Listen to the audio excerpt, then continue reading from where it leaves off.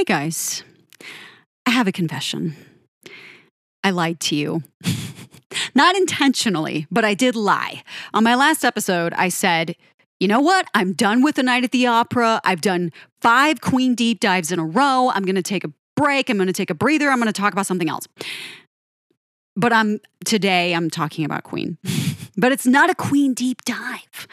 No, it's a Queen deep diversion.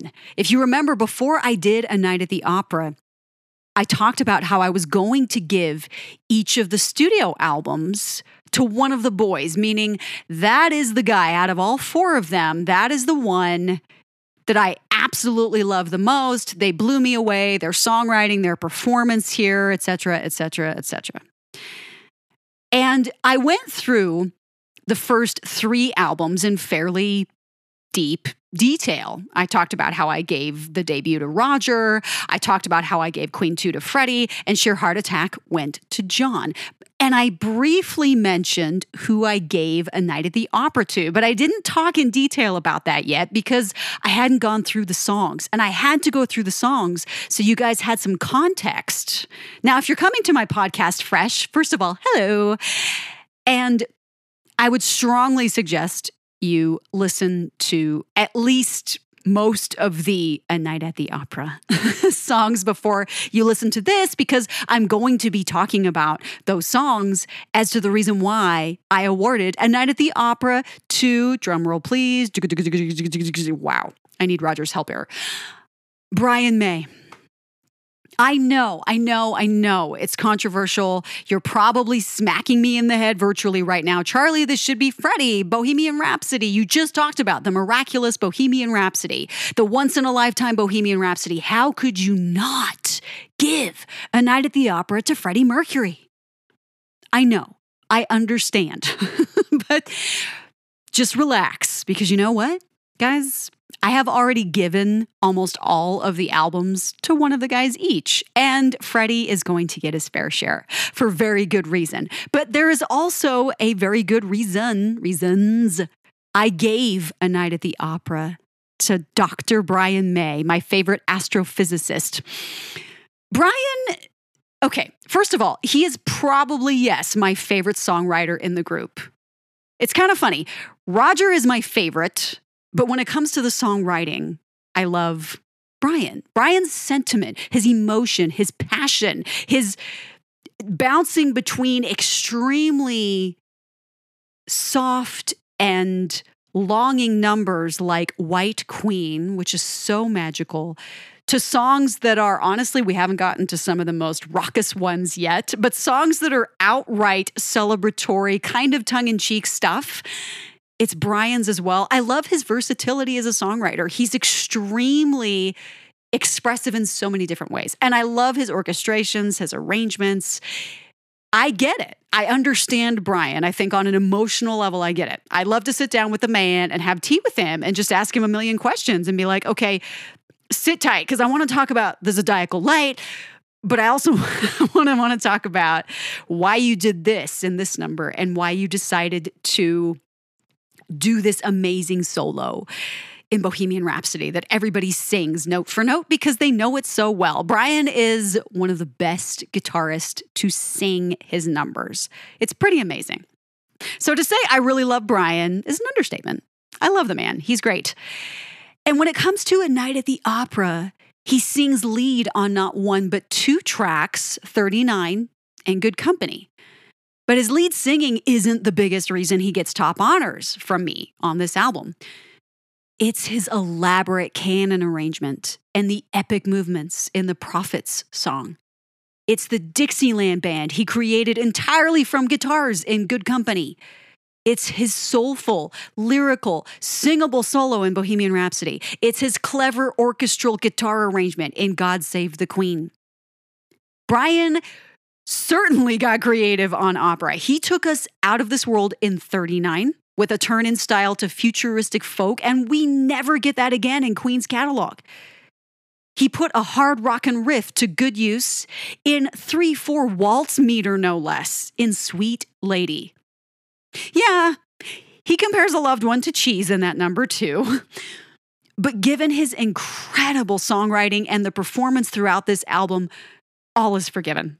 Brian's epic skills, not just in songwriting, but his guitar work, always front and center since the beginning. But on this album, he's elegant, refined, passionately delivers. I've always had a fondness for Brian's work.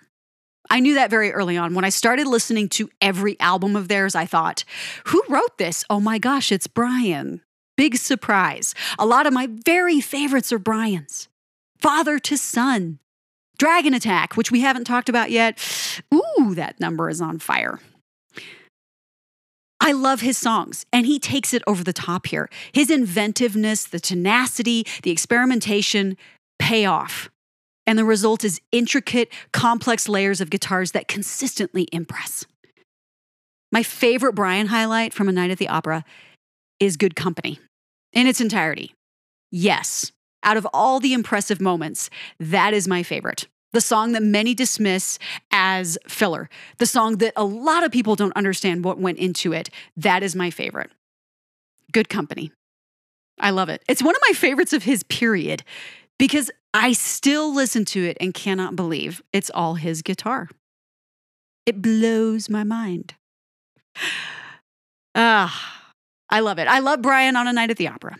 It's great. And if you listen to the album from start to finish, I'm telling you, your ears go to the guitars.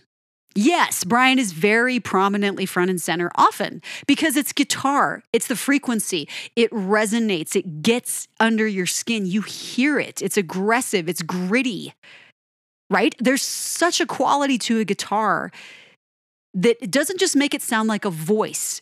It's piercing. It's gravelly. It's intense. It's deep. There's so many frequencies that are covered on the guitar.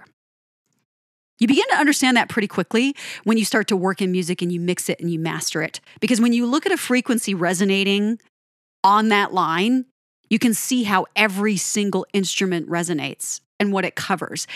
And the scope of frequencies on a guitar is insane. And Brian takes them to places you can only imagine, unless you're Brian May, and then you can make them real, which he did multiple times over on A Night at the Opera.